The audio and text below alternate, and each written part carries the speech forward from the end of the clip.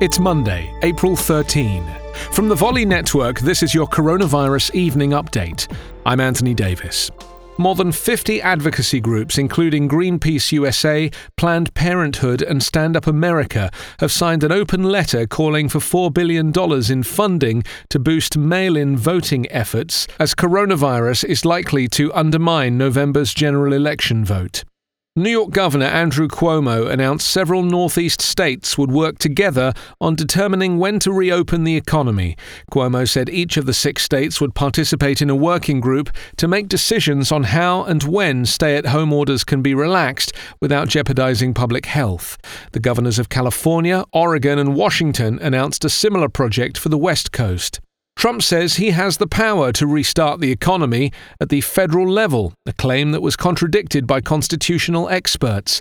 The power to force businesses to close and thus allow them to reopen amid a public health crisis lies with governors, and Trump himself has repeatedly voiced that interpretation of the Constitution in previous weeks. An hour into today's White House briefing, Donald Trump has yet to provide any updates on the crisis in the US. So far, the president has taken a combative stance, defending his record and showing a Fox News video of people praising his efforts. He has argued with the assembled press about their coverage, accusing them of misreporting his success. The US continues to have the most cases of coronavirus of any country in the world.